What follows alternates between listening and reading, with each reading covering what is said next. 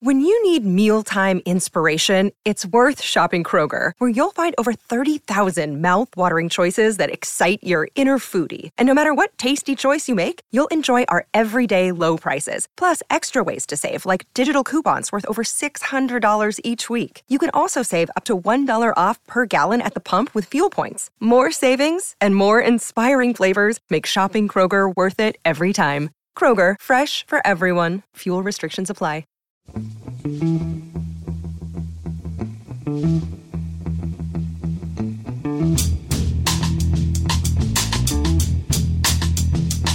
Hello and welcome to The Price of Football, the show that looks at the money behind the beautiful game and can declare itself mercifully hangover-free. I'm Kevin Day and he's Liverpool University's Kieran Maguire. I say that, Kieran, this show's going out Thursday morning. I may not be hangover-free. I'm hangover-free now because we're recording it on Wednesday evening. Right. But a couple of friends of Ali's have just turned up, and by the look of them, they're not here to read books. So there might be a lot of hangover in the morning. It's news day today, Kieran, and there's a lot of news to get through. So let's get through this first story and see if I can do it without a terrible pun.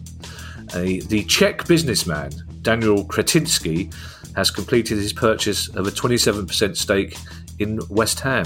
That check won't be bouncing, will it? Hey! Hey? And that's without a hangover. Yes, so Mr. Kretinsky has bought a minority stake in West Ham. If people are wondering, why has he only bought 27%? It's because under the arrangement that David Gold and David Sullivan have with the Greater London Authority, if they sell more than 30% of the club to anybody else, they then have to pay some of the profits back to the GLA on a sliding scale. Right. So if West Ham fans are wondering, is this as far as it's going to go?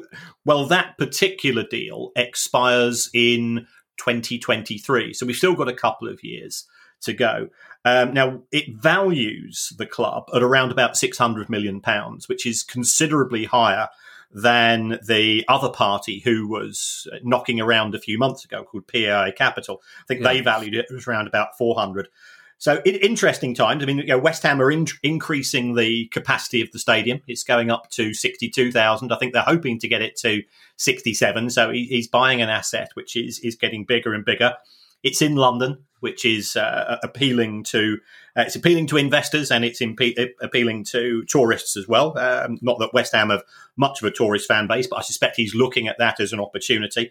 Where this leaves David Gold and David Sullivan is a bit uncertain. I think David Gold's share now drops to around about 10-15% on the back of this. I think perhaps he's trying to look for an exit route potentially from the club. David Sullivan, it's less certain because I know some of his children are involved with the football club and they are West Ham mad. So whether he wants to hand over a legacy to them is a bit uncertain. So these shares, he hasn't bought 27% of one owner's shares, has he? Presumably this is three of them have sold some of their shares to him. Is that right? Yeah, I think it's if a new investor comes in, there's two ways of buying into the club. First of all, the club can issue some shares to the investor, and the advantage of that is that the club gets the money, and then the club can invest that in whatever it sees fit. It could use it to pay down debt. It could use it to invest in the squad. It could use it to invest in the training facilities and so on. Or alternatively, you can buy the shares from some of the existing shareholders. And there's normally something for a private company such as West Ham called preemption rights, where if somebody is thinking of buying, the other shareholders have first dibs, which I think is the legal phrase in terms of they have first refusal to acquire the shares, or they normally tend to agree it amongst themselves that they'll let this new person in. My understanding, as far as West Ham is concerned, there's a bit of both. So the club's got a bit of extra money, and the existing owners have realised part of their their investment as well. See, I can't remember, because I probably never knew, how much Gold and Sullivan bought West Ham for in the first place, but I'm guessing there's a considerable profit being made by both of them here. Yes, I mean, they bought the club at a time when it was very distressed. It had an Icelandic bank as an owner who was in deep financial problems as a result of the 2007-8 economic crash, which impacted upon many banks. So they bought it at a relatively minor price. They have put money into the club that has to be that has to be communicated, and they've also charged interest on those loans. They will say, given the risk involved at West Ham, the interest rates they charged were bargain basement rates as far as they're concerned. And David Sullivan's often said he could have earned more money with he could have earned more interest on his money by putting it elsewhere. So that's their justification. It has upset some West Ham fans, but they ultimately. Is West Ham a business or is it a football club? We look at football clubs through a different lens depending upon where you are in terms of the relationship. Now, this next story, Kieran, is very germane to a subject we've been talking about a lot, and it fully illustrates the difference between the image that betting companies want to project as responsible grown-up adults when the fun stop, and what they actually are. And pressure is growing on the EFL to ditch their sponsorship deal with Sky Bet after the company mistakenly emailed recovering addicts gambling promotions. Yes, Sky Bet have come out and said it was a systems error investigation. We offer a full apology with regards to this. What happened is that one of Sky Bet's many tentacles is called Sky Vegas. And now how somebody, if you're a recovering addict, you should either be on a very sensitive email list, i.e. don't ever contact this person again, or you just deleted their email address. Sky Vegas offered them free spins on the roulette wheels and the online fruit machines, and those are very much geared, just like all fruit machines are, as anybody's ever experienced these things, to they give you dopamine hits and they are very addictive. And from the perspective of the gambling company, the great thing about them is that they've got guaranteed returns, whereas the bookies can lose money on the football. They can lose money on the horses from what they consider to be problem gamblers, which are, of course, the professional gamblers. We had Anthony on the show a few weeks ago. He can't place a bet in any online bookie in the UK under his own name because they'll say thanks but no thanks. We're not actually the same people we like to portray ourselves on the adverts, where there's lots of people with big smiling faces. We just want your money. So it puts the EFL in a really sticky position. The deal that they have with Sky Bet is worth around about £40 million a year. They'll come out and say, well, we've done our research and we don't think there is an issue with problem gambling. That can look pretty crass at times. I've seen widows of people who have lost their lives as a result of these free spin mechanizations, and it is it just makes you feel uncomfortable. And Sky Bet are now owned by a company called Flutter, and this used to be Paddy Power, and Paddy Power then they merged with Betfair. And it's indicative, I think, of the industry is that they're constantly changing their names of their holding companies. So Ladbrokes is now called something like Entain. And you go, well, why is that? Well, it's for the same reason that we now have Sellafield. And if something is a bit tainted, you go around changing the name. You don't see Apple ever suggesting it's going to change its name. The industry does have practices which are they're aimed at maximising a return, and the idea of them really caring about these people. That they don't want to see anybody suffer. Let's be honest. We both know people that work there. That's not their intention, but it's collateral damage. Yeah, I don't like the bloke on the Sky Vegas ad. Never met him. Possibly a very nice chap, but something about him really annoys me. It's just illogical. He just looks like a Scandinavian wrong'un for some reason. I don't know why. It's the moustache. It doesn't suit him. He's too pleased with himself. Do you know what? I'm probably better when I'm hungover. My mind's too clear. Kieran. The government's fan-led review of football is expected to be completed next week, but it seems that the Premier League and the EFL are no closer to agreeing on the ways that money should be redistributed. Yes, I mean, we've had contact with Tracy Crouch, of whom we both have a very high opinion. She's independently minded, and I think her view is the government ideologically does not want to interfere with the industry, and it would rather that the Premier League and the EFL resolve their differences around the table, come up with a distribution method which is tolerable to both parties. Nobody's ever going to be completely happy, and therefore it will allow things to go forwards. But if this report in one of the papers, I think it was in the Mail, I know people might ideologically not be necessarily aligning with the Mail, but their sports journalists tend to normally have pretty good sources, in my view. So I think we always just try to separate that as well. The position is that the EFL want 25% of a pooled TV deal. They will say that was part of Project Big Picture. My view, having read Project Big Picture, was that it was 25% of what was left over after the Premier League clubs were allowed to sell 8 of their home games directly to the consumers overseas. So it's 25% of under Big Picture, it was 25% of a much, much smaller pie. If they can get this, then that would be fine. But the Glazers and John Henry are no friends of Morecambe and Accrington Stanley, so I can't see them giving a hoot. And looking at some of the comments that John Henry has made historically, where he's already grumbling about having to, in his words, subsidise other football clubs, I think there is going to be a bit of an en-passe. Mm. Speaking of pie, nice accent, by the way, there.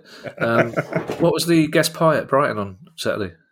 Do you know, I didn't have one this week because it was a 5:30 kickoff and we were going out for a meal afterwards. So I was under strict instructions from the Baroness. I'd already upset her because I suggested that we go to see Bootleg Blondie, which is a fan. I like my tribute bands, and she said no. I know what you like when you start thinking about Debbie Harry. I didn't have a pie. Well, I'll find out because we've got another 5:30 kickoff coming up soon. I can but admire your devotion to the Baroness, Kieran, because I think most people listening to this would have happily gone and said, "Of course I won't have a pie," and then just not told them. But actually, the Baroness would know if you'd had pie. You've got guilt written all over you, haven't you? Which, unlike my Uncle Terry. Considering the life you've lived, your poker face is terrible. Premier League clubs may have to get all new sponsorship deals approved by the Premier League before they can be announced. And I'm going to say to you, Kieran, what I've said about just about every story in the last 3 weeks. Is this to do with Newcastle and the takeover? Well, the Premier League will say it's got nothing to do with Newcastle, but that's bollocks. This is all driven by a fear that Newcastle will sign commercial and sponsorship deals with entities in the Middle East at non-market values. Now, so under the present rules, if you go into the Premier League handbook, it says that if a football club signs a deal with what's referred to as a related party, so it's either the owners or another company owned by the owners, or one one of the owners' family and so on, then that has to be subject to scrutiny. And what that will happen is they'll get a bunch of management consultants along, and they'll be charging them £1,000 an hour, and they'll say, well, in our opinion, it's worth X, and if it's signed for more than X, you'd only be allowed to use X as part of your financial fair play calculations. Now, for example, we have mentioned this on many occasions. Everton's owner's former business partner, who does not own any shares in Everton Football Club and is therefore not a related party, he sponsored, or rather, he signed a deal for £35 million for the naming rights of a stadium which didn't exist. Yeah, and we said at the time, hats off. They've found a way to circumvent the rules, and all's tickety boo. What the Premier League are now proposing, or what I think it looks like Premier League owners are now proposing, is that every single sponsorship deal has to go before the beak to get approval, and if they think it's a bit high, then they'll get these management consultants along, brand valuation experts or whatever they choose to call themselves, and they will say, well, in our opinion, it's worth so much, and therefore we think it's overvalued. Isn't this now legendary Premier League meeting a couple of weeks ago, which broke up in acrimony? It wasn't that partly because Newcastle threatened to do just that? That they announced that was their intention. So, with hindsight, that would seem to be a kind of strange move if the Premier League because this will just go through with 14 votes, won't it? Yes, I mean at the Premier League meeting recently, I think it was 18 to put up a temporary ban on related party transactions. Manchester City, I think they abstained because they saw the direction of travel. Right. And they think that some of the other clubs are. There's a history between Manchester City, because we know that quite a few of the clubs in the Premier League were putting pressure on UEFA and apparently also the Premier League. And I keep being told that the Premier League's investigation into Manchester City's sponsorship deals has not yet concluded, although it seems to be very quiet at present on that particular story. So there's clearly a bad feeling. I don't think Newcastle would have been as crass as to say we're going to sign a load of sponsorship deals. Right. I think it was just, well, this is the anticipation. There are, however, many other ways to circumvent financial fair play rules. So all that will happen is our silver-tongued friends in the legal and accounting professions, they will just be working a bit more overtime and coming up with more schemes which are within the rules, and that's what creative accounting is all about.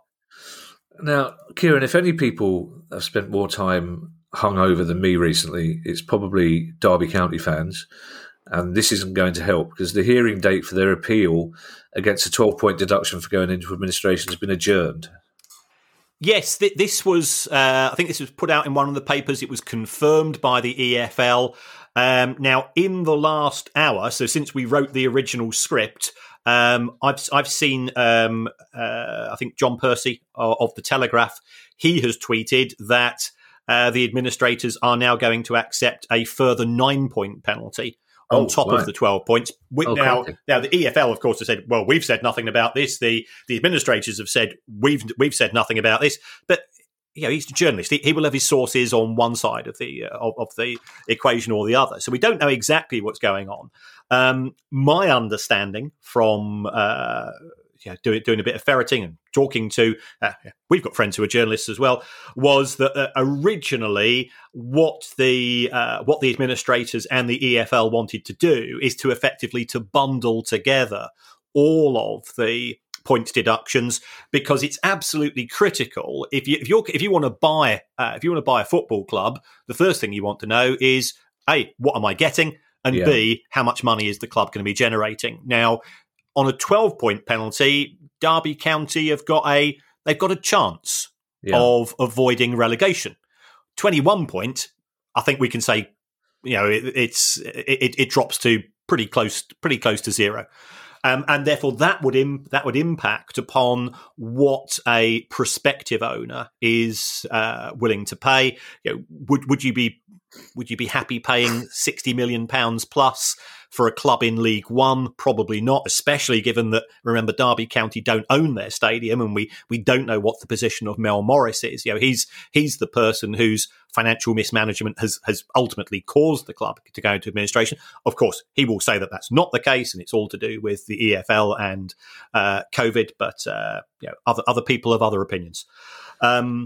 So that's where we are. Yeah, you've got to feel so much for Derby fans, because Wayne Rooney has done a very sterling job under very trying circumstances.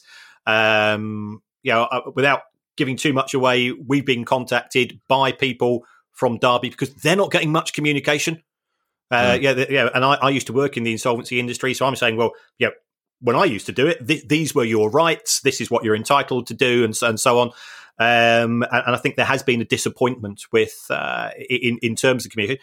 People are, more importantly than points deductions, people are worrying about whether they've got jobs, whether they can pay the mortgage this month, whether they can afford to pay the groceries in a couple of months, and so on. And it is absolutely essential, I think, in running a good administration, is that you treat people with dignity and you keep them as informed as you can do. And it's not pleasant, especially if you know that there is bad news coming out. The reason why I got out of it, because I was just shit at it. If I knew there was going to be bad news coming up, I wouldn't be able to sleep. And I think you have to be very, very, very certain and very, very abrupt at sometimes, but in terms of the way that you compartmentalize your own life.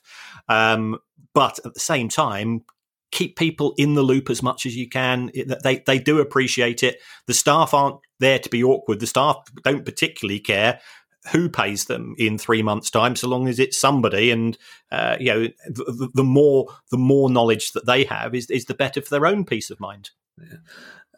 Had I known you were going to break that news, Kieran, I would have given that story a much less light-hearted introduction than I did. Right. Sorry, it came through just a few minutes ago. Yeah, well, see, the irony is I've been working on a topical news quiz all day, so anybody should know about breaking news is me. Apologies to any Derby fans listening.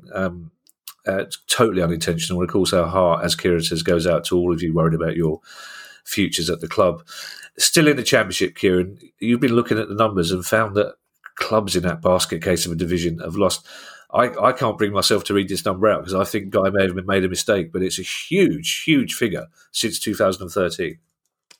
Yes, it is £3.25 billion.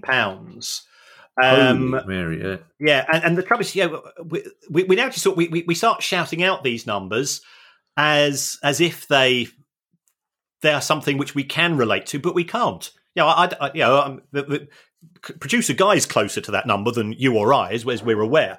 But it's a ridiculous amount of money. And when I did the analysis, you know what I'm like, because I'm so OCD. If somebody asks me a question, I have to try to find out the answer if it involves numbers, because otherwise I just get really twitchy. So I went in and I dug out all of the figures for the past 6 or 7 years.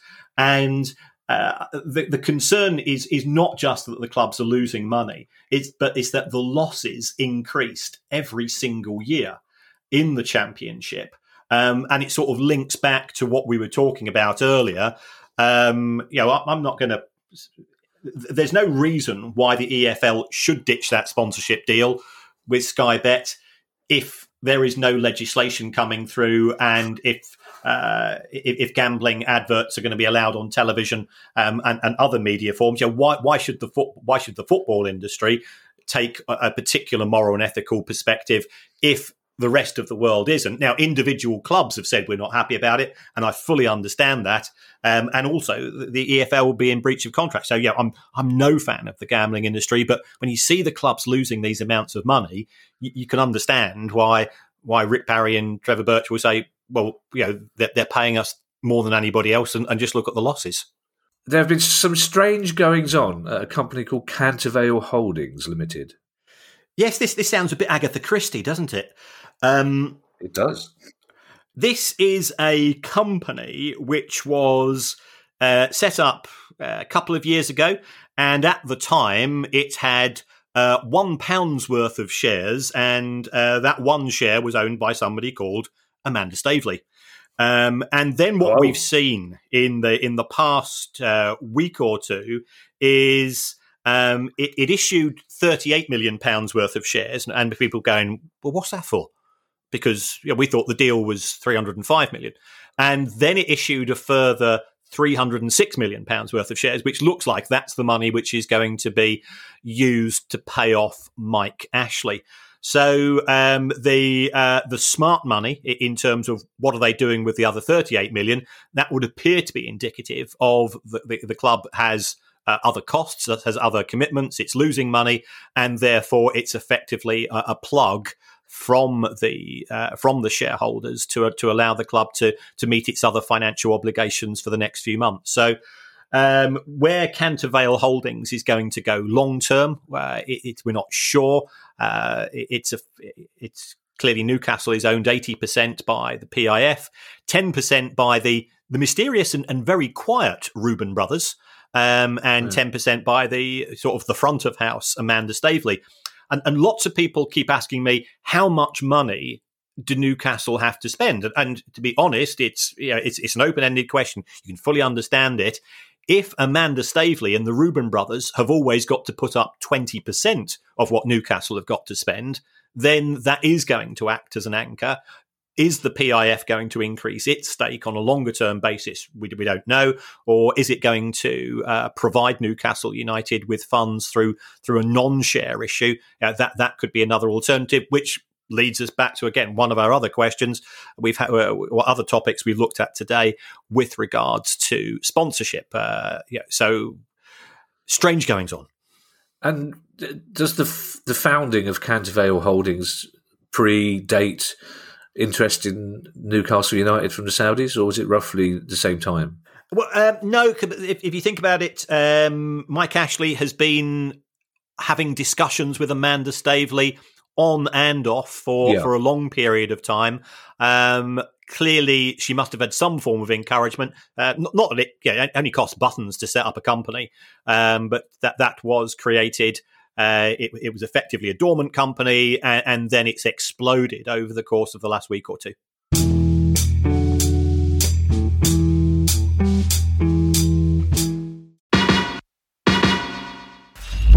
Hi, I'm Steve Lamack, and every week I'm joined by Music Ally's Head of Insight, Stuart Dredge, on The Price of Music, the weekly podcast all about the money behind the music industry.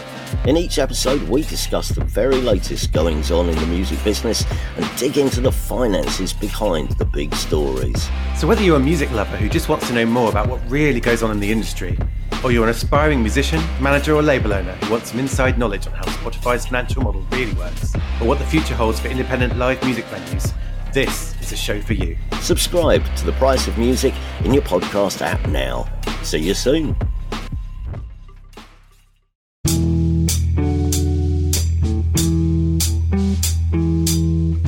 Okay, well, on a similar note, I suppose, a motion has been submitted to the upcoming Bayern Munich AGM to force the club to commit to ending its sponsorship deal with Qatar Airways.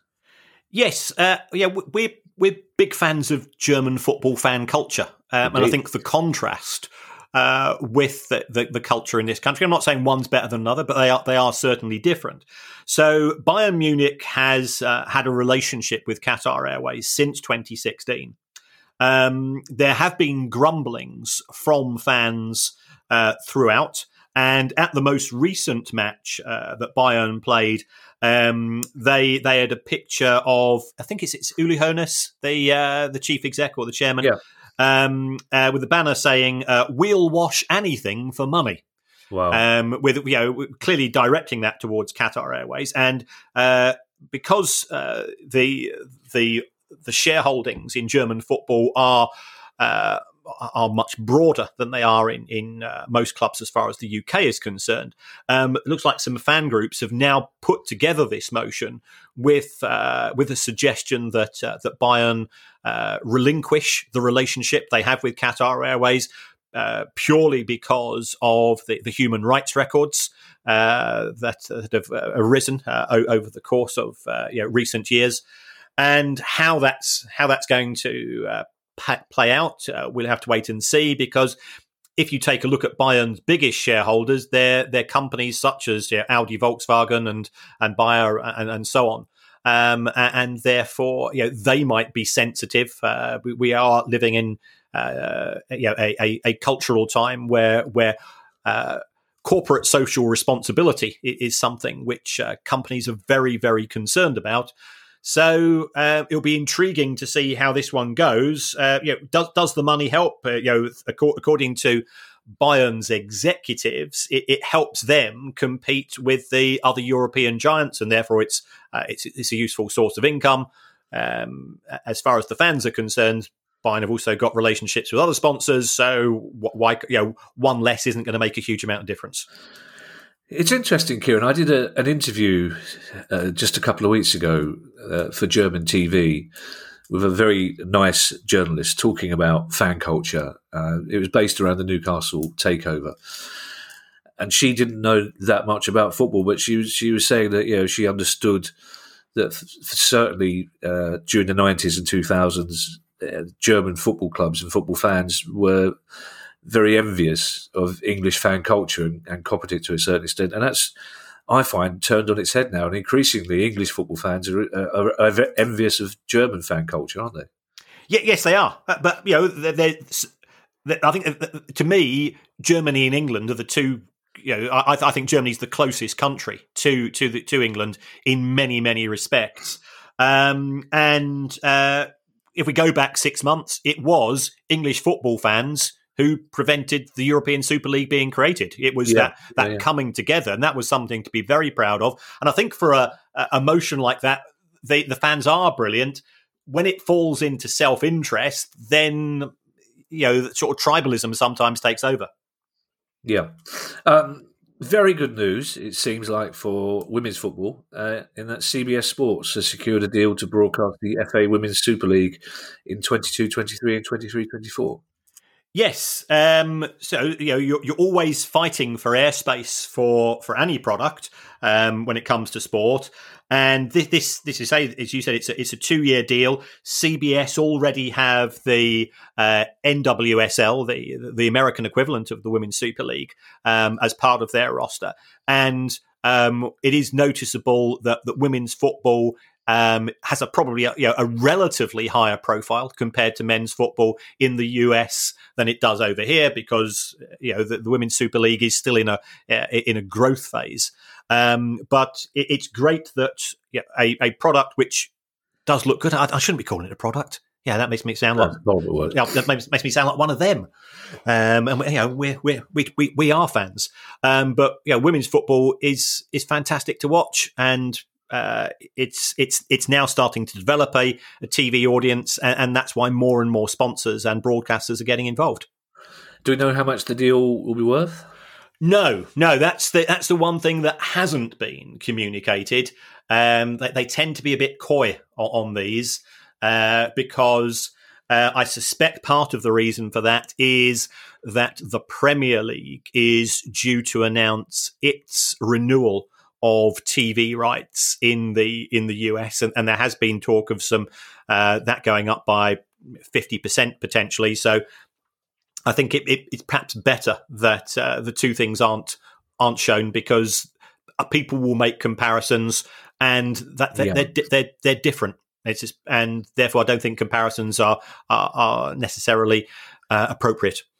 But CBS, Kieran, are major players, so the fact that they're committing to a 2-year deal indicates that they have some confidence that the women's football in this country is going to continue growing at quite some pace, don't they?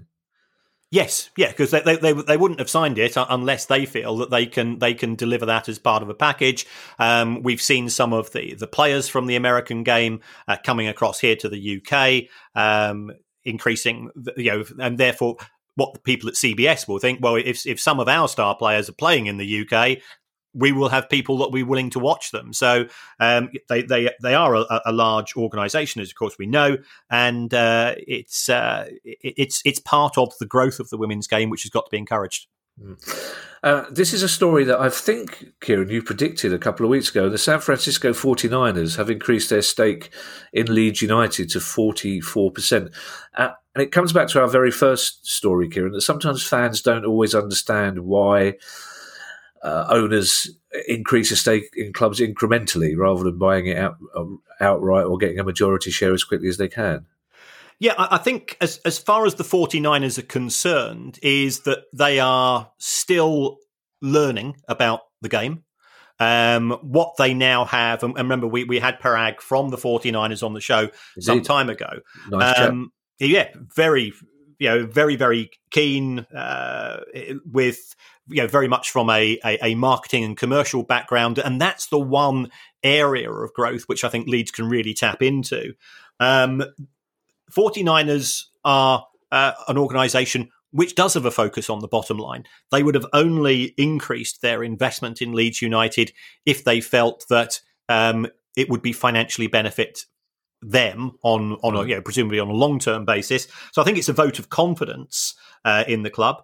Radrazani, the Leeds majority share owner, he's not given any indication that he is planning to sell the club to the 49ers at a later date, but certainly they are in a very strong position should he choose to do so. Leeds have spoken about expanding Elland Road to 50, 55, 60,000 capacity. That is going to cost money. I don't think Radrazani has those resources himself, whereas the 49ers are more likely to be able to tap into American markets for that. So you can see the logic of what they've done. And they feel that Leeds as a club, and we all know where Leeds are in the pecking order, is perhaps not generating enough commercial income given the size of the club and given the potential of the club. This, Kieran, is a rookie question, but when an owner has as much as 44% of the club, but not a full majority, how much influence does that actually bring for them? Well, ultimately, the decisions at a club are made at board level, and it is the respective owners who have the ability to appoint directors. Now, normally, if you go through a particular threshold, that will give you, quite often you will insist, I therefore can appoint 2 directors to the board, and therefore I will have, my voice will be heard. Yeah. It doesn't mean that your voice will always, your arguments will always be followed, but it gets you a seat at the table. And if you've got progressive ideas, and I think the 49ers do, then I would imagine that Radrazani, although he's got a majority shareholding, it's in his interests to take heed of some of those ideas, because if it increases the value of the club and he does decide to sell, he'll be able to extract more money from a sale. Yeah. 2 stories, Kieran, to go. And the first is that the Premier League has rejected a proposal for clubs to wear their away kits on Boxing Day to support a homeless charity. Why have they done that? This is in respect of Shelter, who are an absolutely fantastic organisation. Indeed. They approached the Premier League, and what they want to highlight is that there are a lot of people who don't have a home, and effectively, I think the tagline of the campaign was away from home, and get clubs to do this. Now, to be fair to the Premier League, I did have a word with them and say, what's the position here? And their response was effectively, we get an awful lot of applications from charities. We try to allocate those which get approval at board level, but we can't just take on one and give it priority over others. Having said that, I think there were some individual clubs, and I think my club Brighton here were included, who said, "Yeah, we quite like that idea." Yeah. And I was sent the rules for the wearing of kits, and it does appear that you're supposed to wear your home kit at a match. Could the Premier League take a a slightly more relaxed view if one of or a few of the clubs, and it's down to individual decisions. If a few of the clubs decide to support this, I'm sure that they would do so. So we'll have to wait and see. So it's not going to be for all 10 games on Boxing Day, and it will be possibly none, ideally a few. Well, there won't be 10 games on Boxing Day. That's the trouble, will there? Right, There'll be 3 games on Boxing Day and then 2 at midnight the night after. And we started with a good news story, Kieran, which is that I didn't have a hangover. And I'm not enjoying this clarity at all. It's just strange. I've not even put my glasses on. I can actually read the script. The script. That makes it sound very professional, doesn't it? I can actually read the things that Guy has bashed out on the typewriter. Literally, it's down to San Francisco 49ers leads 44%, and I extrapolate from that what's gone on. But this is a good news story, and it's from a club, Kieran, that has been on the good step for quite some time. So we're not surprised that they've done this, and the opponent's response to it has been fantastic. Lincoln City are going to give their share of the profits from their FA Cup tie at the weekend to their opponents, Bowers and Pitsea FC. And Lincoln City, I saw the response of the Bowers and Pitsea manager to the way Lincoln treated the club in general on the whole day, and how it made their players will always, he said, will remember it for the rest of their life. And as my granddad always says, it's nice to be nice. It doesn't take much of an effort to treat people correctly, which Lincoln City clearly did. And the bonus is that they're giving them some extra money, which for a club like Bowers and Pitsea from the Isthmian League is fantastic. Yes, yeah, and you've got to give credit here first of all to the board at Lincoln, and I've got to know Clive and Liam a little bit myself. They are the type of owners that make you proud to be football fans, in the sense that they see the club as being that lightning rod for all that is good, as being a part of the community. And the attendance at the match on Saturday was 5,800. So that was pretty good in itself. The way that I think I've got this right. It's normally that after deducting the running costs, both clubs get 45% of the profits, and I think 10% goes to the FA, which is then used to cover admin and so on. So for Lincoln to sacrifice their share is a very noble thing to do.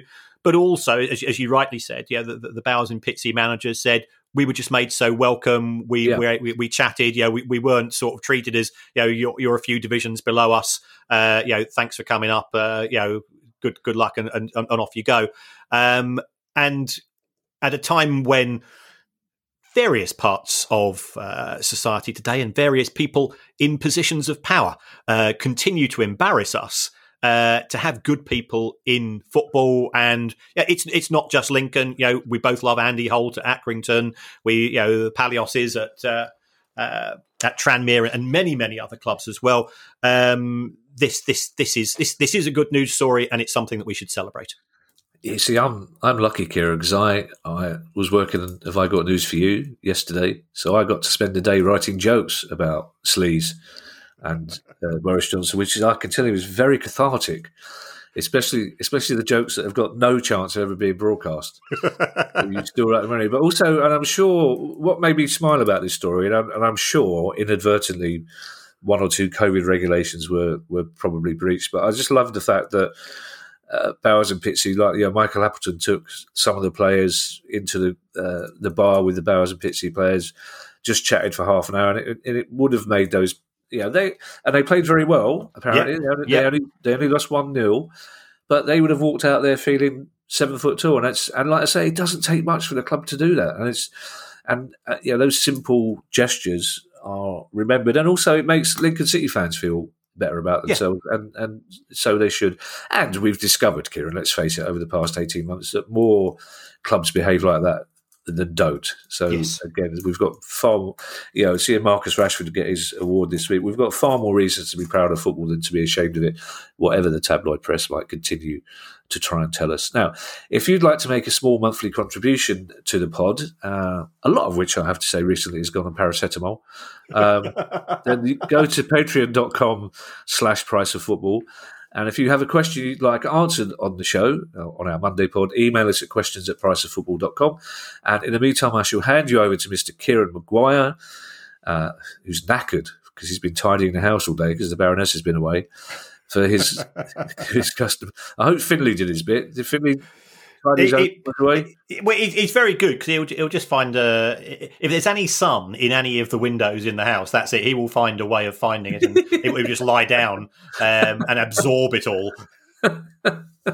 And also, that's a good way of finding out where the dust is as well. Yes. Yeah, well done, Finley. Yes. Well, yeah. If you want to support us through Patreon or whatever it is, that's fantastic. If you want to give us some good karma. Voting is open in the 2021 FSA Awards. So if you go to the fsa.org.uk and vote for us in the Best Online Presence category, that'd be absolutely cool. Well, we don't know what Best Online Presence means, but hey, a gong's a gong, and I've not won anything since getting my half colours for my cricket for my school cricket team in 1979. Your half colours? My half colours. What does that mean? I'm not good enough to get my colours. Did you go to some kind of high fancy falutin public school? No, I didn't. I went to. I was at school in Brighton. But we had. You getting colours? You just turn up in your tracksuit and play cricket. Not even white at my school. No. We had a proper cricket wicket. We had fantastic sports facility. In fact, Brighton used to go and train on our football pitch. Which was this was in the late 70s. It was absolutely fantastic. Peter Ward, Mark Lawrenson, Nobby Orton, and co. Some of your favourites. Yeah, that reminds me. Somebody sent me a Peter Ward T-shirt to send to you. I've slammed it in a drawer. I can't remember which drawer I slammed it in, but it's a lovely T-shirt by the look of it. Right. Yes, somebody sent me a beautiful Fresh Prince of Hilaire T-shirt. Excellent. And a Peter Ward shirt, which I keep forgetting to give to you. I was going to say something really fun. Oh, yes, we've been nominated for the Best Online Presence. So basically, we've been nominated for being online. Yes. Essentially. That's the kind of least you'd expect from a podcast that is online. Yeah. We're not good enough to be put in for the best podcast. No, we're nowhere near that. But being on that really is. Put their picture up on the fridge. They haven't won anything, but put it up on the fridge as a consolation prize. We've been no, actually, I've not. You've been invited, so that's not a good sign that we've won. We haven't even invited both of us. But you're up for another award. Yes. Well, 5-year plan are up for. Yes. Screw you. We're up for best podcast. Yeah. Also, but we're not nominated for Best Online. The categories, I mean, we love the Football Supporters Association and we're very, very proud and privileged to be nominated, but absolutely, the categories are a little bit baffling, I have to say. But as you say, we'll turn up and we'll find out where our table is and we'll make the decision very early on that we haven't won. Because it's a short. Table 73. Yes, here you go. Yes, that'll be us. But the beauty is that I get all your free wine, so that's handy. Yes, excellent. You can have my water, Kieran. I'm very generous like that. Excellent. All right, bye everybody. Bye. The price of football.